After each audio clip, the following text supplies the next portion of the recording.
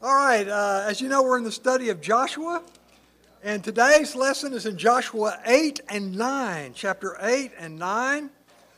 And we'll see, last week we saw the story of the mistake that Israel made at Ai. They had a ban on looting, and one of their people had looted, and so there were severe consequences. And so Israel learned from the mistake at Ai, just like Ralph Cramden learned from his mistakes in today's movie. Ralph gets himself in some messes, doesn't he? All right, Joshua. As we said last week, Ai made a mistake, and if we're very wise and fortunate, we learn from our mistakes. I saw in advertising, the advertising business, they actually give awards for the biggest snafu, the biggest mistake of the year in advertising. They call it the Chevy Nova Award. And this is because years ago when they came out with the Chevy Nova, they tried to market it in South America.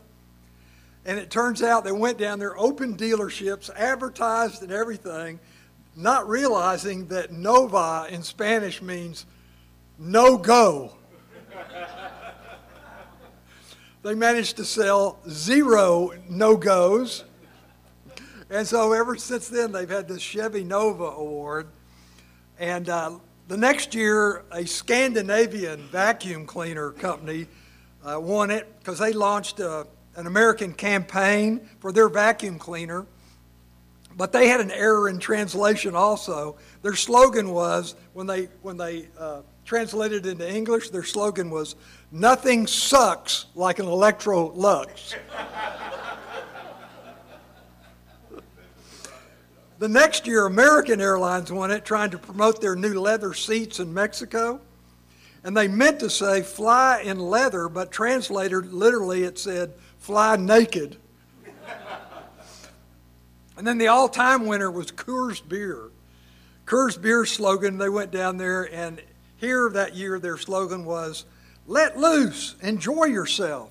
But when they translated it into Spanish, the let loose came out, "Break wind." Break wind, enjoy yourself. So historically, if you're a student of the Old Testament especially, you know Israel made a lot of mistakes throughout the whole Old Testament. It's just about their disobedience and all their mistakes they made and God's treatment, constantly giving them another chance, and they constantly disobeyed. And somebody asked me when we were talking about the spiritual life or being obedient to the Word of God, they said, it's so difficult, it's so hard. Why is it so hard? Why could they not do it?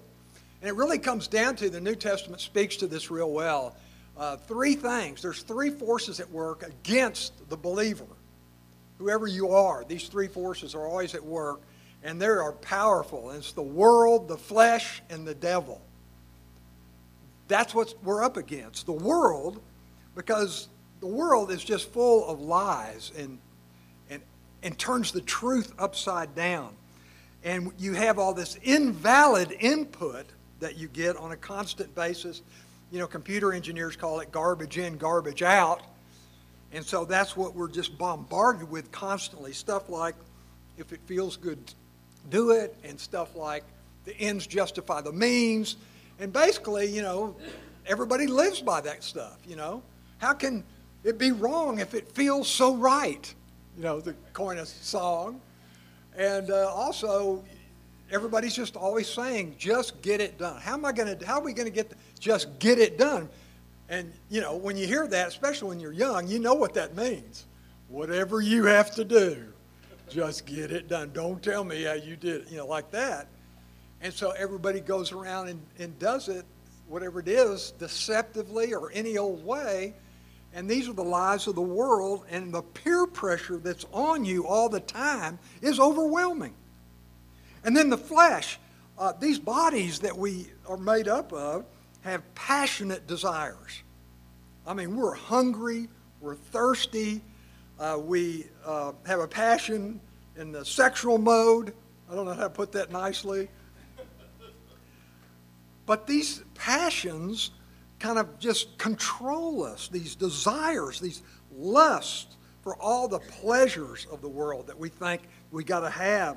And also all the things we think will fulfill us, like money and power, prestige, etc. Our desire for all that is so powerful that it causes us to make wrong decisions. And of course, thirdly, there is a spiritual warfare going on. So the world, the flesh, and the devil very wisely disguises himself as an angel of light, as Paul wrote in 2 Corinthians 11. So all these things that are dressed up real pretty, really behind them, these temptations that we all have to resist on a constant basis, are very wisely concocted to look like something that's good, something that's pleasant. And behind it all, of course, spiritual warfare, Paul says in Ephesians 6, our struggle is not against flesh and blood. Our struggle is against the spiritual forces of darkness. And so it's tough. It's difficult. And to keep the law perfectly, the Ten Commandments, the clearest example of God's moral standard, just becomes impossible. And of course, that's why God, out of his love for us, took on the flesh and came into the world to do for us what we could not do for ourselves. And that's why we believe in Jesus Christ, and only through Christ can we be reunited with God the Father. So it is difficult, but God has provided. God has provided. And if you're wise and fortunate enough, like Israel, you learn from your mistakes. And we're going to see here in chapter 8, as we get into it, that Israel, after they made the tremendous mistake at Ai, and they thought that they could just send a small contingent up there and they would win, and they weren't going to keep each other accountable, and the looting ban. And so God said, I'm going to stop you right there. And I'm going to get your attention. And so you have this lesson where Achan, the guy who looted, is absolutely executed, stoned to death. And so, boy, that got their attention. And it seems severe to us, but when you're talking about, trying to save 3 million people, and this one guy's actions have jeopardized that. And 36 people died when they first attacked Ai because of what this guy did. So he had it coming. He definitely had it coming. And so after the victory at Jericho, Israel had great momentum, and then they have this train wreck at Ai, and Achan's crime was judged, restitution was made, and Israel's favor with God was restored. And of course, if he had you're going to see it in today's lesson in chapter 8 and 9, if he had just suppressed his greedy desires and obeyed God's command, he thought he had to have that gold. And what you'll see in today's, God is going to lift the ban. Once the treasury in the priesthood, the treasury of the Lord is full, then he's going to let them have the stuff that they find in their enemies. So if he had just suppressed his greedy desires and waited on the Lord, all of his dreams of wealth would have come true anyway. Like the theologian said, if you aim for the things of the world, you'll miss heaven. And that's what he did. But you aim for heaven, and God will throw in the world also. And that's exactly what's going to happen. The people that are obedient now are going to end up getting the gold and silver because they were obedient. And so now you look at the strategy of taking Ai in chapter 8, and we read, the Lord said to Joshua, okay, now, you don't need to fear anymore or be dismayed. This is what you do. Take all the people. Before you just took a small contingent, you were overconfident.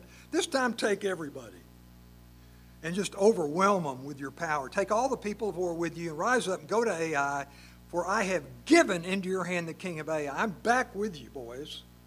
So this is going to work. And here's your strategy. And he's going to lay out their strategy. He says, take a small contingent like you did before and go in front of the city. And they're going to be overconfident when they see you. We'll just go out and whip them like we did before. And so the army of Ai will come out to fight you, but we're going to have the bulk of the army behind the hill, behind the city, on the west side of the city. And you can see on the map here, it's a mountainous area that goes up higher in the west, and you've got Ai there. And so they're going to put the bulk of the army of 30,000 on the west side of the city. You can see they're going to basically surround it, and one part of the army is going to be behind on the west side over there, and the small part's going to be right in front of it on the east, and then they're going to have another guard up on the north. So there's going to be nowhere for these guys to retreat, and wherever they go, they're going to be cut off.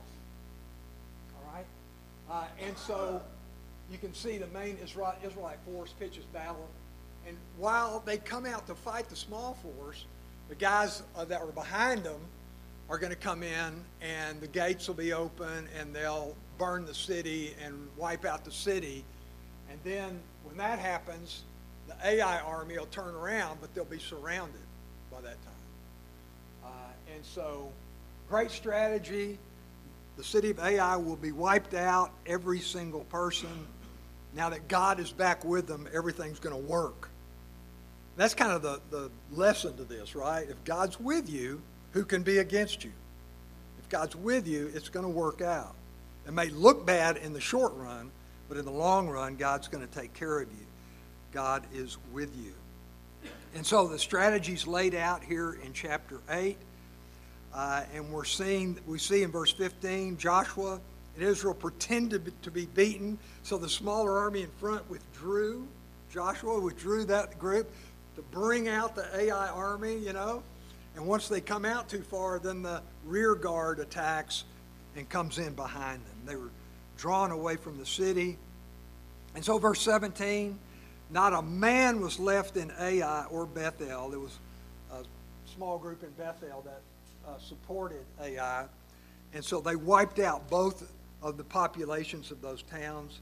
And the Lord said to Joshua, stretch out the javelin that is in your hand toward Ai, for I'll give it into your hand. So it was Joshua's signal that caused the rear guard to come in and take the city. And so had it all worked out like clockwork and just exactly what they planned, they were able to do. The men in ambush rose quickly from their place. When he stretched out his hand, they ran and entered the city and captured it. And then they set the city on fire. When the men of Ai turned back and looked, behold, the city was on fire, and they were surrounded. And Joshua and Israel saw that the men in ambush had captured the city. So verse 22, the army of Ai was trapped. They had them from every side, and they cleaned them out, just as they were commanded to do. And so verse 28, Joshua burned Ai and made it a heap forever. It was never rebuilt, a desolation until this day. And then he hanged the king of Ai on a tree. That's the actual artist rendering. Poor guy. And so Ai's wiped out, the leadership's wiped out, and that's it for them. Now you'd expect, man, we're on a roll now. Let's go get the next city. Not so fast. They remembered that Moses had commanded them back in Deuteronomy. Once you get into the interior there in the central highlands, I want you to go up to Mount Ebal. And I want you to reaffirm the covenant with me. And so they go up to Ebal, and you can see it in verse 30 through 35. That's what 30 through 35 is about. All of Israel goes up, and on the little insert over here on the right, I think you can see the mountains there. And there's two mountains, Mount Ebal and Mount Gerizim, and then there's a valley right between them, and they're pretty close together. So Joshua and the priests are going to set up in the valley, and he's going to have half the people of Israel on the slope of one mountain and half on the other. And Joshua is going to read the law of Moses from the book of Deuteronomy, all the way through to the blessings and the curses. And as he does that, and periodically stops, there will be a reaction from the people. In agreement with him, they will say, Amen. Amen. And of course, the Hebrew word that we use, the Greek word for amen, but also the Hebrew equivalent is basically you say it's the truth. Did you ever wonder about what you were saying when you close a prayer with amen? Now you know. See, you don't learn this stuff anywhere else. You have to come here. You're basically saying you close the prayer and all this praise to God and everything, and you finish it. Ain't it the truth? It's the truth. And so the people would agree with him, and you could see the two mountains in between where the people, was Joshua. The people were up on the mountains, Gerizim and Ebal. And they reaffirmed the covenant that God had made with them on the east side of the Jordan River before they went any further. A good idea to stop every now and then and do that, no matter what day and age you're in or what your circumstances are. You want to always make sure and stop and thank the Lord and recommit yourself to living according to his word. So in verse 30 through 35, Joshua built an altar to the Lord. What do you do with an altar? You make sacrifices. What are the sacrifices? Well, for sin. So you stop and you make sacrifices to the Lord so that blood of the innocent animal for your guilt. So God covers it up. The word for atonement in the Old Testament literally means to cover it up. So they built these altars, made the sacrifice that covered up the sin, and God forgave them, and they could continue doing what they were supposed to be doing. All right? So they take the law, and in verse 32, he's to write it down and leave it there as a memorial. He wrote there on the stones a copy of the law of Moses, which he had written in the presence of the sons of Israel. Now, if you go to a church with a liberal theologian as your minister, he will tell you Moses didn't write any of his books, and Joshua didn't write this. So I guess they had a pretty hard time, since neither one of them could write, writing this down as it says right here. But I know that you have eyes and you can read. So I trust your judgment more than those liberal theologians. Why? Just because you can read. And God has blessed you with his revelation of the truth. So are you going to believe the truth from God that you can read yourself, or are you going to go believe some dumbbell who's going to try to wow you with all his degrees? You're supposed to say, I'm going to believe the word. You're supposed to. Exactly. You can tell I'm a little bit passionate about this. All right. So now in chapter 9, we have a pivot in the action. Now that they reaffirmed the covenant, now they begin their strategy to conquer the southern part. And so in Joshua chapter 9, we see the reaction of all the tribes of the Canaanites. When they saw that they took Jericho and that they took Ai, the Canaanites said, we got to get together. Previously, all these little city-states that were walled cities, they pretty much kept to themselves, and they were rivals, both economically and militarily. And they had built walls to protect themselves from each other, really. But now that they all have a common enemy of Israel, they come together in a kind of confederacy. So we see in the beginning, first two verses of chapter 9, it came about when all the kings who were beyond the Jordan, in other words, west of the Jordan, in the hill country and in the lowland and on the coast of the great sea toward Lebanon, the Hittite and the Amorite and the Canaanite and the Perizzite, the Hivite, all these parasites, gathered themselves together with one accord to fight with Joshua and with Israel. I couldn't help but think of Psalm chapter 2. David, in writing the Psalm chapter 2, or Psalm 2, he said, what would cause all the kings and leaders of the world to come together against a common enemy? The Lord.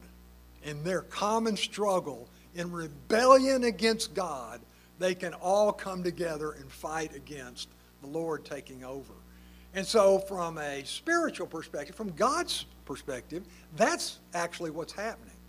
All these people are coming together to try to thwart God's plan. God has made the plan to dispossess the Canaanites as a judgment against them, and at the same time fulfill his promises to Abraham by giving them the land.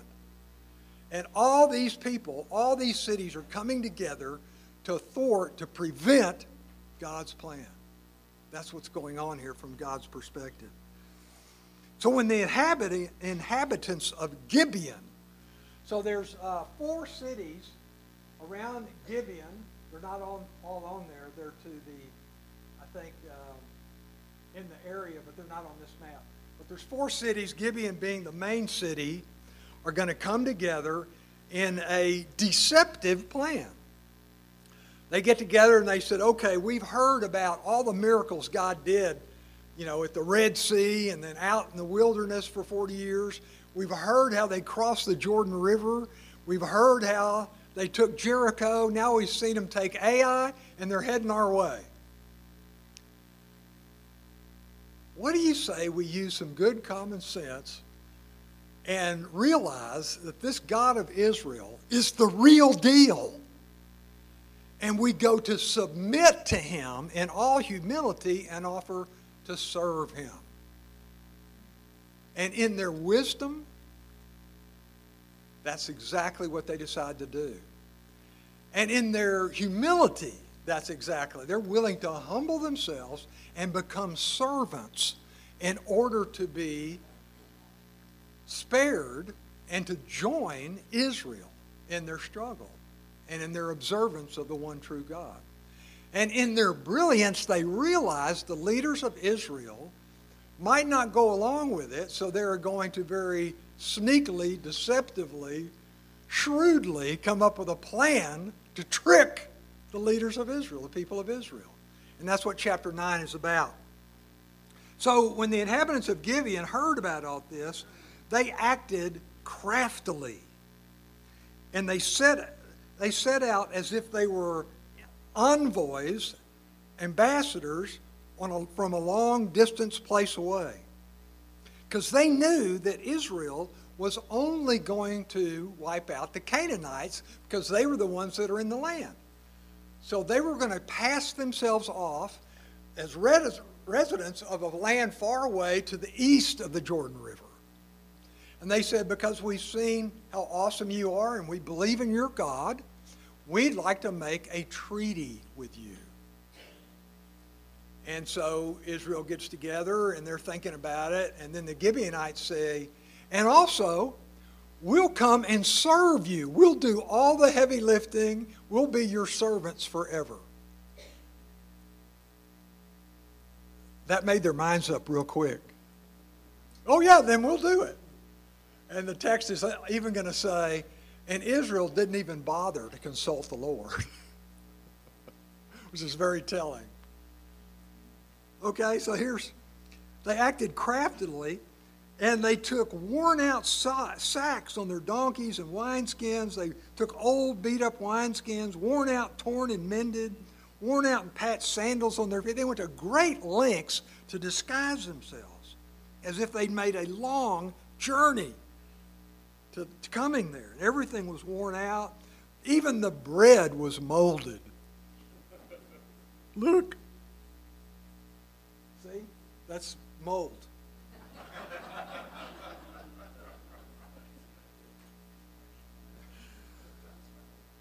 All right. And so verse 6, they say, we've come from a far country. Now therefore make a covenant with us, a treaty, a deal. And Moses had told them they could make, in Deuteronomy 20, he said, you can make treaties with nations outside of Israel, but not the Canaanites. And so the men of Israel said to the Hivites, which is the kind of Canaanite the people of Gibeon were, perhaps you're living within our land. How do we know that you don't live here?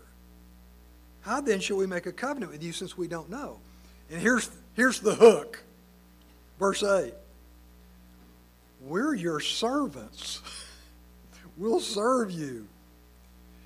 And so Joshua said to them, well, who are you and where do you come from? And they said, we are your servants. Notice the repetition there. Your servants, having come from a very far country because of the fame of the Lord your God, and we believe in him. We have heard the report of him and all that he did in Egypt and all that he did to the kings of the Amorites who were beyond the Jordan, to Sihon, king of Heshbon, Og, king of Bashan, and Ashtaroth. So our elders, our leaders, all the inhabitants of our country spoke to us saying, let's take provisions and go on a long journey and go to meet them and say to them, we are your servants. We will serve you. Now then, make a covenant with us. This our bread, so they hold out the bread like the picture. We took it for our provisions on the day that we left, and look, now it's moldy and crumbled. And these wineskins, as they brought all this stuff up, paraded it to try to prove that they'd made a long journey, you know. And look at our sandals. They've got holes. They're all worn out. Very long journey. So look at verse 14. So the men of Israel took some of their provisions, they took the stuff they offered them, and did not ask for the counsel of the Lord.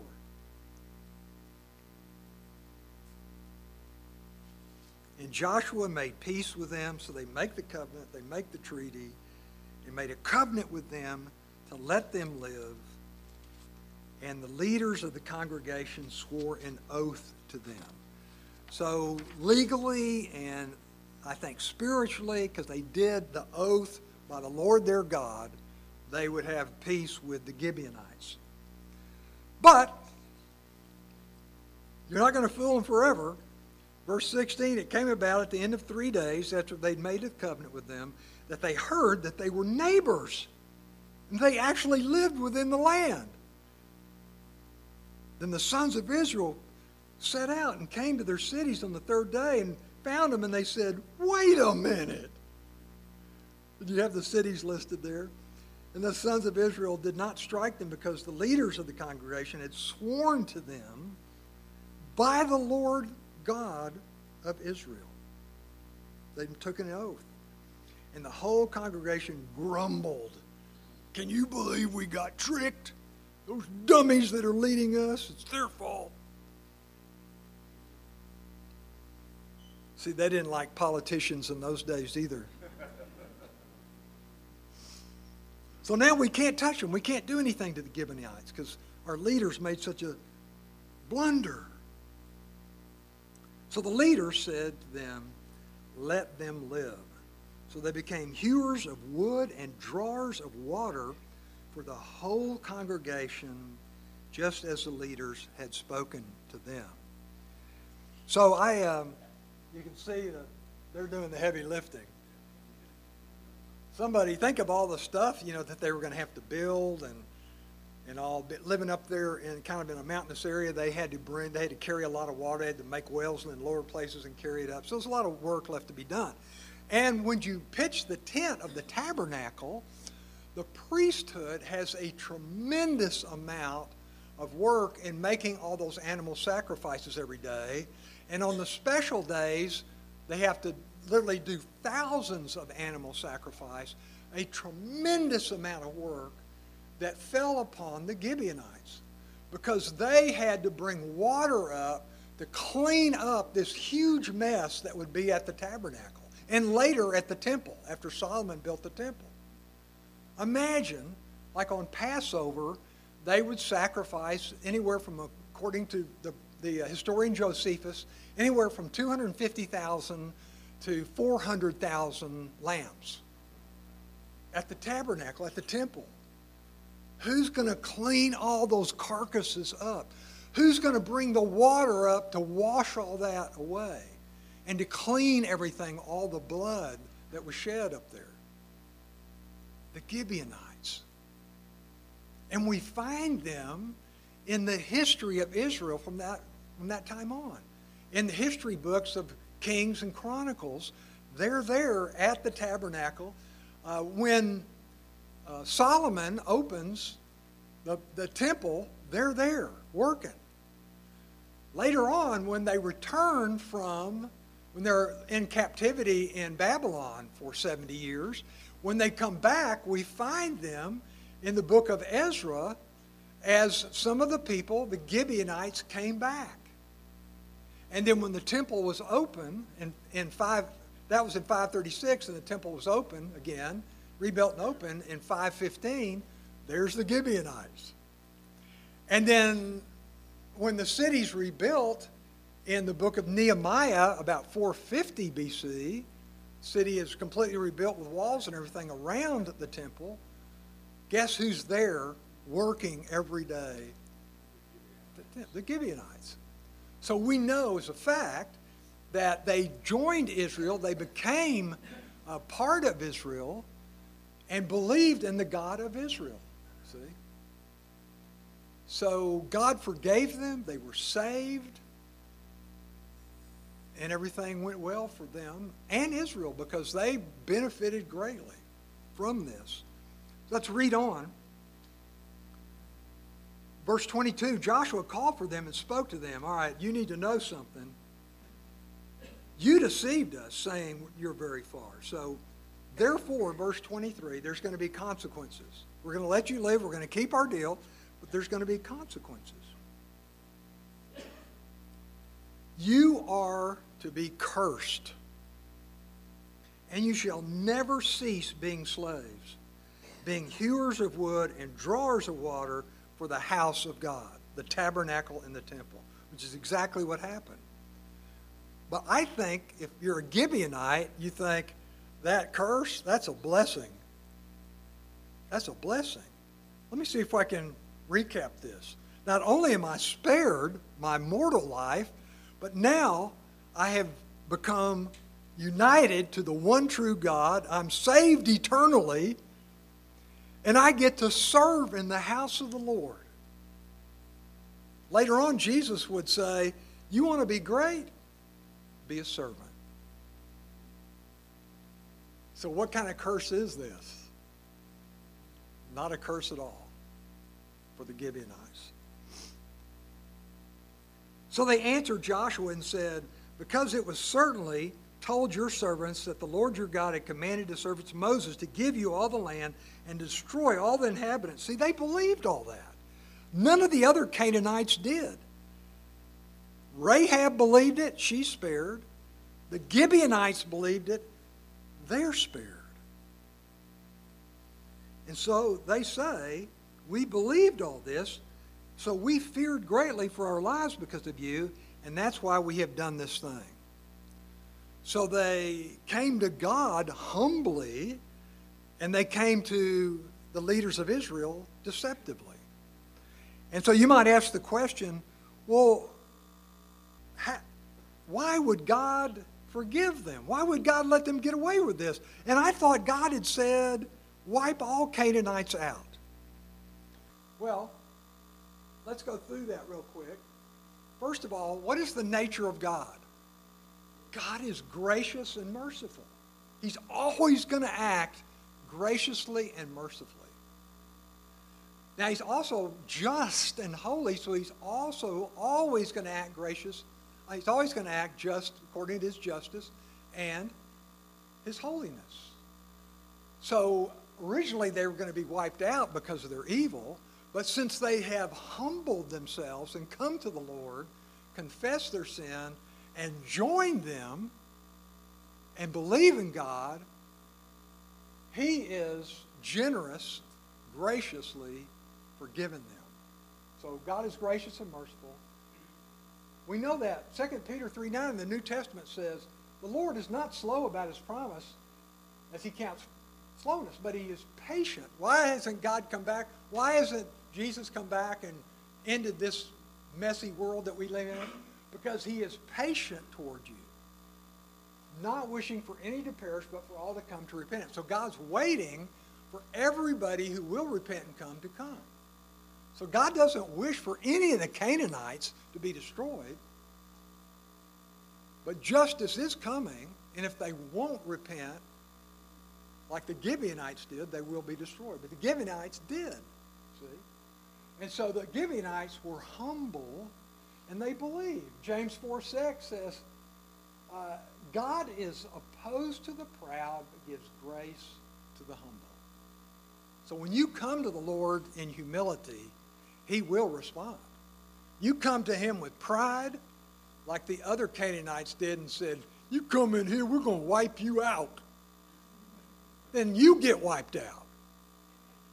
But if you come to the Lord like the Gibeonites did in all humility and said, we'll serve, we'll be your servants, we believe in your God.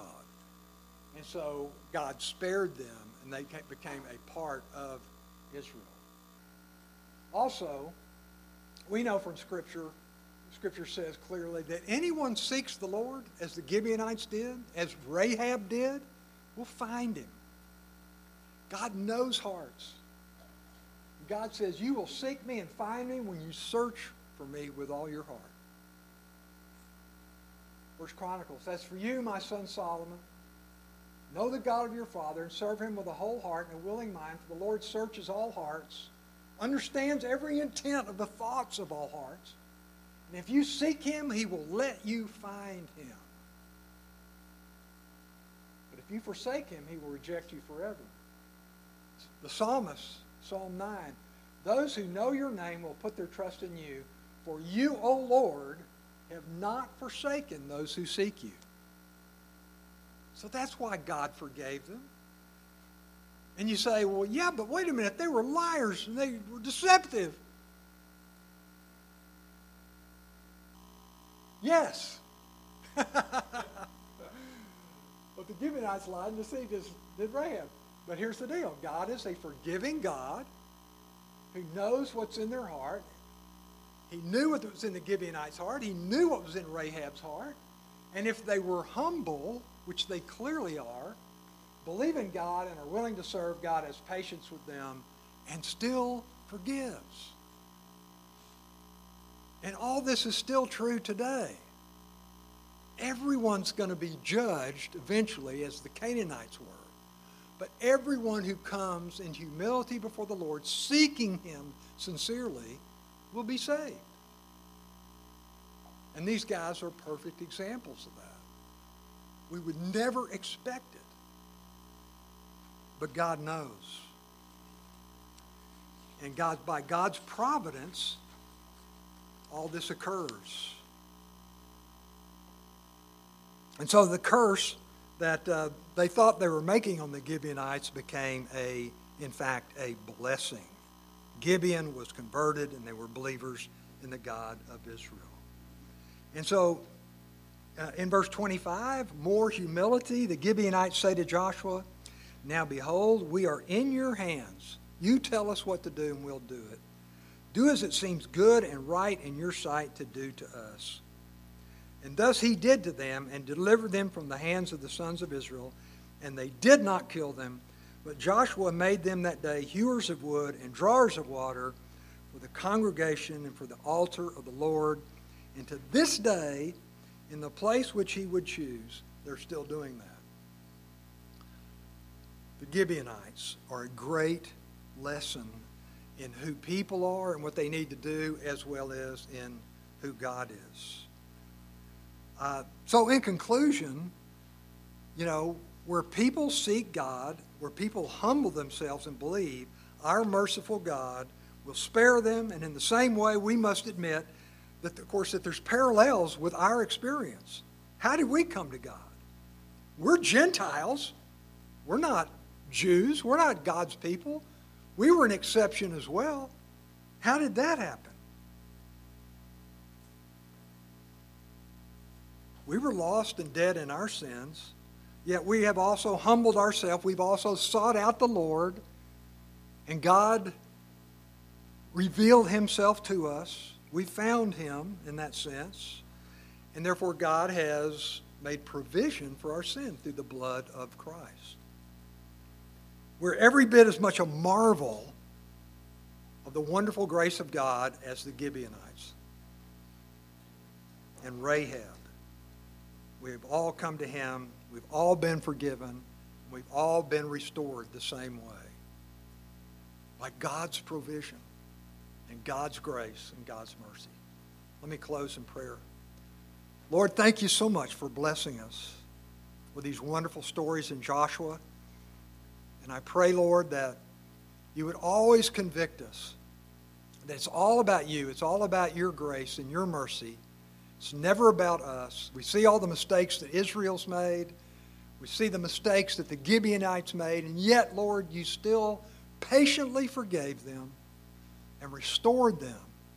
They were alienated and you restored them just as you did us. And we praise you and thank you in Jesus' name. Amen.